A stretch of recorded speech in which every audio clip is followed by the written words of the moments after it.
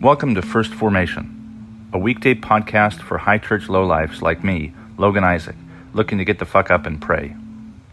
This is where Pew Pew HQ shares morning prayers for the humble, hardy folk caught in the crosshairs of God and country. A podcast for anyone who cares for soldiers and veterans enough to follow us into the mud and the suck, to hear the good news through grunts and with grunts, in the unity of the Holy Spirit as one church forever and ever. Fall in.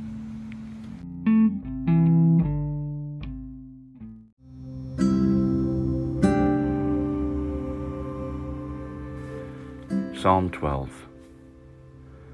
Help, O Lord, for there is no longer anyone who is godly. The faithful have disappeared from humankind.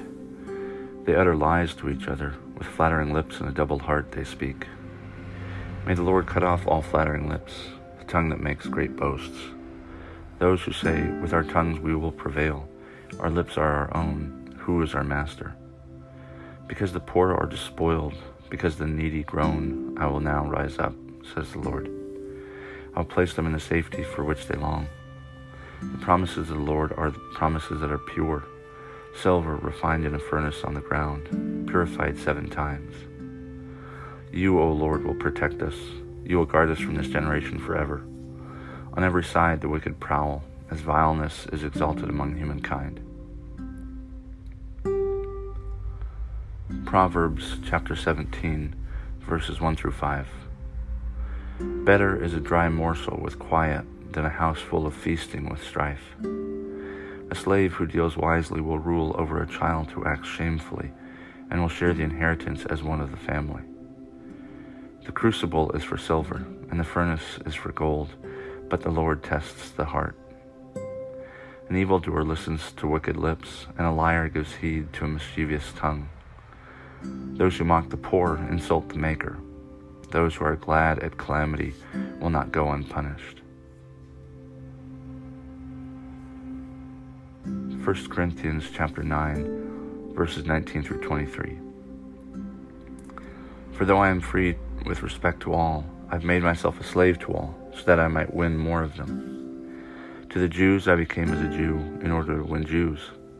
To those under the law I became as one under the law, though I myself am not under the law, so that I might win those under the law. To those outside the law I became as one outside the law, though I am not free from God's law, but am under Christ's law, so that I might win those outside the law. To the weak I became weak, so that I might win the weak. I have become all things to all people, that I might by all means save some. I do it all for the sake of the gospel, so that I may share in its blessings.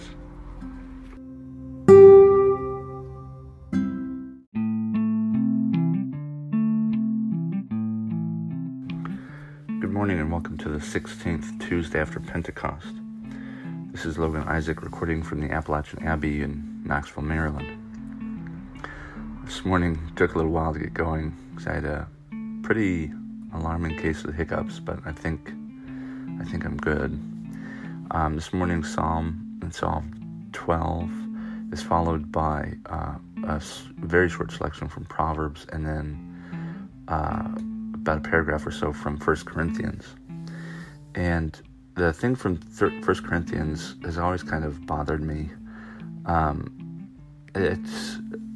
So essentially Paul is saying, look, whatever it takes, to slaves, to Gentiles, to Jews, I've become, it's when in Rome, right? I've done all of this so that I might by all means save some. I've become all things to all people, that I might by all means save some. And it's bothered me because it seems so superficial and fleeting. Like, I grew up in Orange County, and one of the things that made me think about joining the military was because everybody just seemed so fake. And I was a teenager, so probably a lot of teenagers think that about people where they live. But I do think that Orange County is a special kind of place. Even if we just judge based on the number of reality TV shows and pseudo-reality TV shows that have come out of it.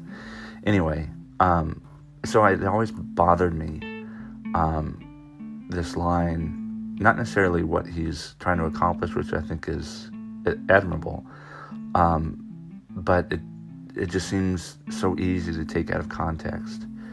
And it stuck out with me in particular because of the political,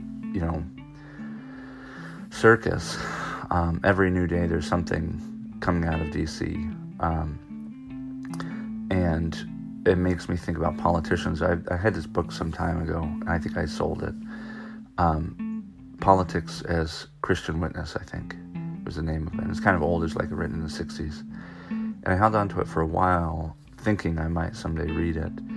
But ultimately I let it go, not because I think politics is inherently something that Christians can't participate in, but I do think that this kind of impulse, the popularity contest, you've got to be all things to all people.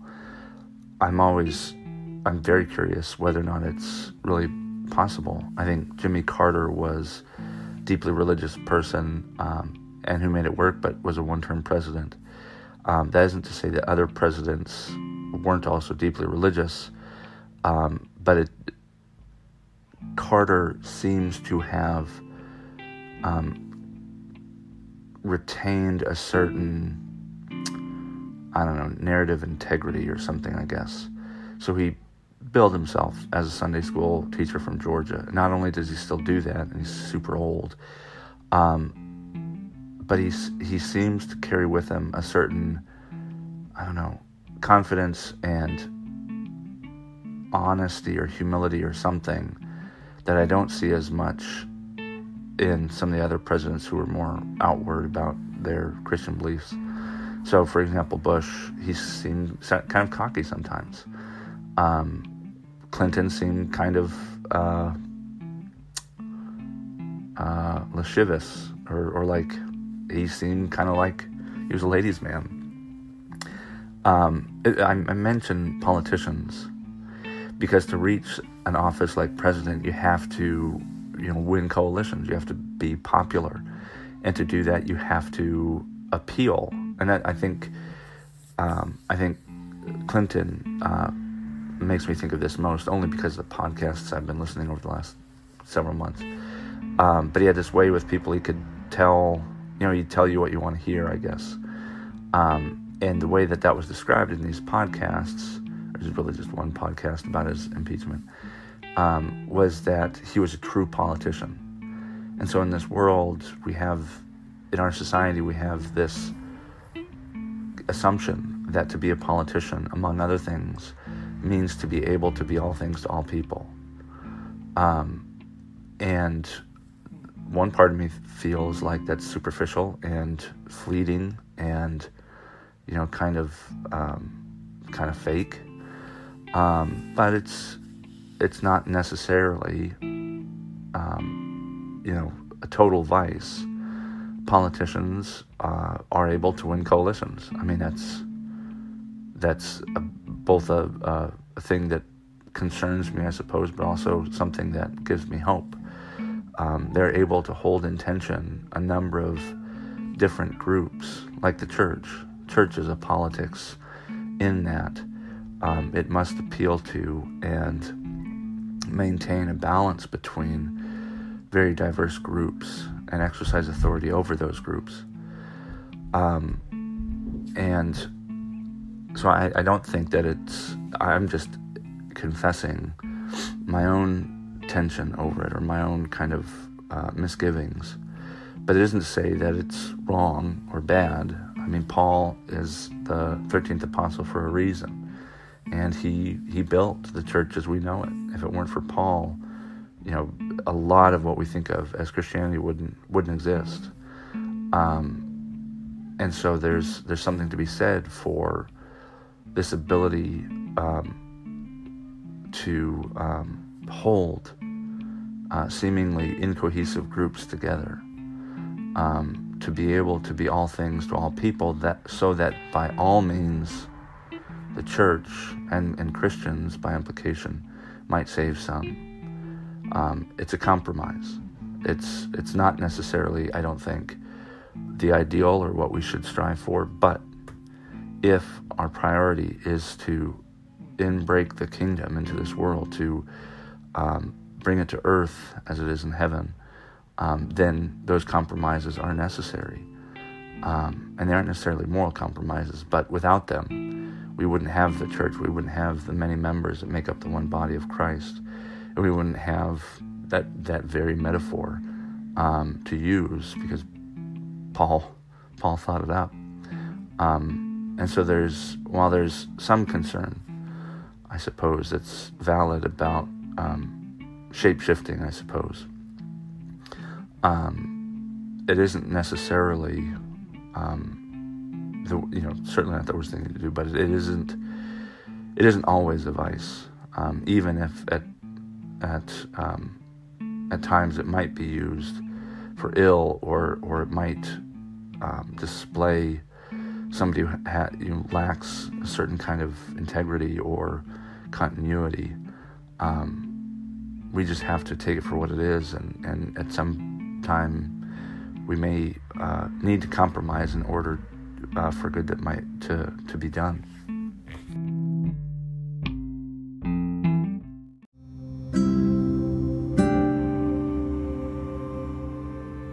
Proverb 20 from the Book of Common Prayer. Grant us, Lord, not to be anxious about earthly things, but to love things heavenly. And even now, while we are placed among things that are passing away, to hold fast to those that shall endure. Through Jesus Christ our Lord, who lives and reigns with you in the Holy Spirit, one God, forever and ever. Amen.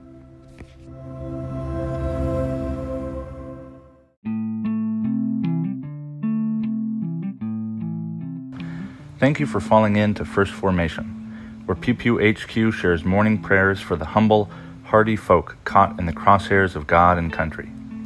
If you like what you've heard, I hope you'll consider participating in one of the 3 following ways.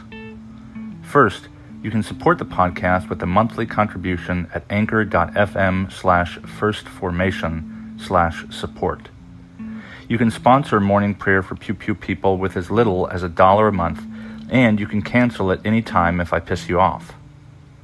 Second, you can become a co-host by recording a weekday lectionary reading yourself and sending it to me to be included in an episode of your choosing.